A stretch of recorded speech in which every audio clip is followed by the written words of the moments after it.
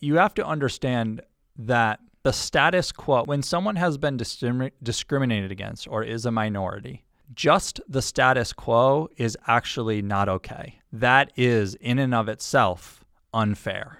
And so you actually need to go the other way. You need to lift people up. Date, June 2015, episode 124.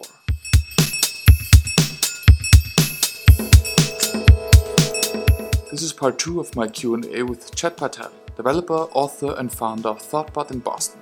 This episode is sponsored by the lovely people at Code School and Media Temple.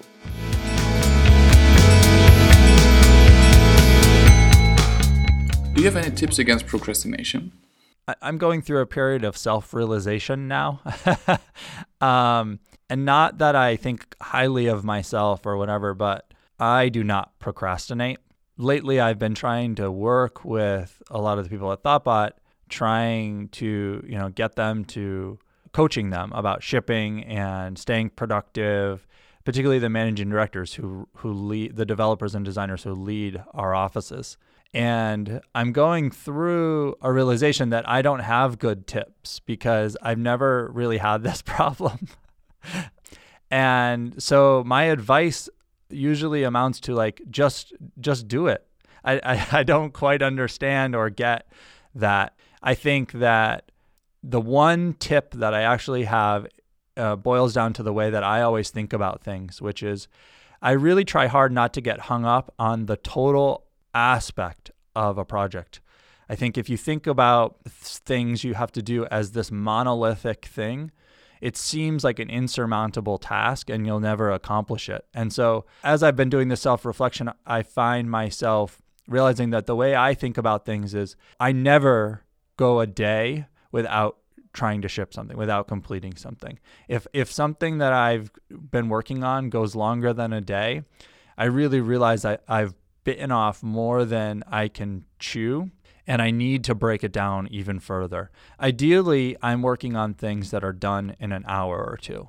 And that way, you're continually delivering things. And so it becomes much harder to procrastinate when the thing that you're procrastinating on should only take 5 minutes and you've broken it down efficiently. So that's the biggest tip I have. But if you find yourself in that mode where you've procrastinated on something, you just have to get beyond it. Just do it. Break it down into very small tasks, 5 minutes, half an hour, hour-long tasks, and just do them. How do you deal, or how did you deal with imposter syndrome? So I don't think that I have imposter syndrome. For someone who the majority of our podcasting at Thoughtbot and seems to be about people with imposter syndrome, no, I don't think I've ever had it. Where do you live and where do you come from? I live in Newton, which is a suburb just outside of Boston, Massachusetts.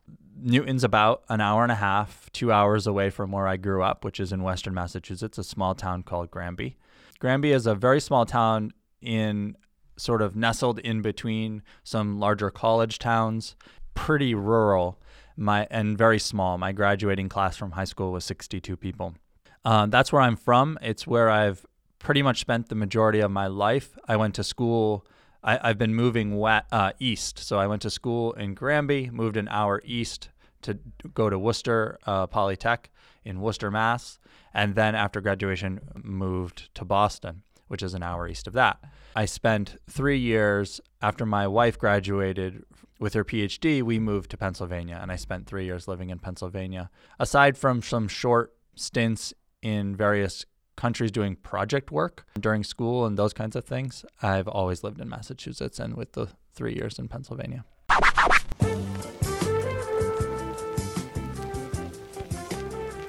Hey Between Screen listeners, this is John Friskus from Code School here to say hello. If you're not familiar with us, Code School is an online learning destination for existing and aspiring developers that teaches through entertaining content. With experienced instructors and high-quality courses, over 1 million people have trusted Code School to teach the most popular development languages by turning learning into a game-like experience.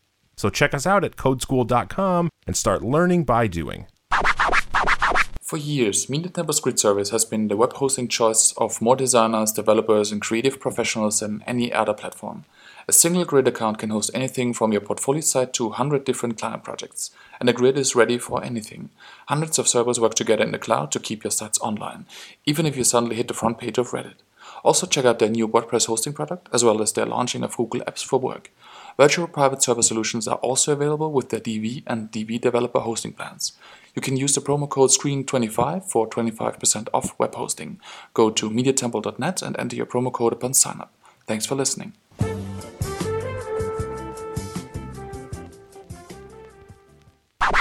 If you can talk about it, what's the thing your friends are teasing you with?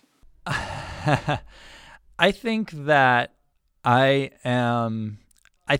my friends tease me most about not really seeing my humorous side. They know that I have done improv and sketch comedy in the past, and it's not something that really just comes out without practice. You know, you go through a lot of rehearsal, a lot of writing when you're doing sketch. With improv, it's a lot of practice. So I loved it, and I was pretty good at it. But when you're not practicing, it doesn't just come out. I'm not necessarily like a naturally hilarious person. Mm-hmm. You mean to get the timing right, practicing for that? Yeah, or just, my sense of humor tends to be not something that just comes out in conversation. It's something that is workshopped and developed, and I write a script and that kind of thing. And so I think a lot of my friends tease me about, they just don't think I'm funny. But they know that I have this history of doing comedy. And so I think that that's the thing that most commonly they misunderstand or tease me about. Do you travel much? I try not to travel a lot. It's really important to me to be at home and present with my family. We have a lot of offices now, and I travel to them every so often. So I travel about every month and a half for a couple of days. Are you a fan of standing desks? I am. We, about a year ago now, we got standing desks as a standard in all of our offices. The San Francisco office was the first office besides Boston that we had our own office, and we had to get new desks, and we got standing desks in that office. And, it was so positive and people liked it so much that we ended up getting standing desks in everywhere else that we could. So we replaced all the desks in Boston with standing desks, all that kind of thing. People use it, a lot. I actually when we first got them, I used them a lot. But then I started training for the marathon, and I was just too tired to stand all day after running, 8 miles in the morning. It was difficult to then stand all day. So I don't actually stand up at the desk that much, but a lot of other people do. What do you think male coworkers can do or should avoid to make female coworkers more comfortable at work? My thing here, and what I've coached the team on and talked about here, is that you have to understand that the status quo, when someone has been discriminated against or is a minority, just the status quo is actually not okay. That is, in and of itself, unfair. And so you actually need to go the other way. You need to lift people up, give them opportunities that you would not normally just, if you're picking names out of a hat, that's not sufficient because that they're in the minority. They have less chance to be picked out of the hat.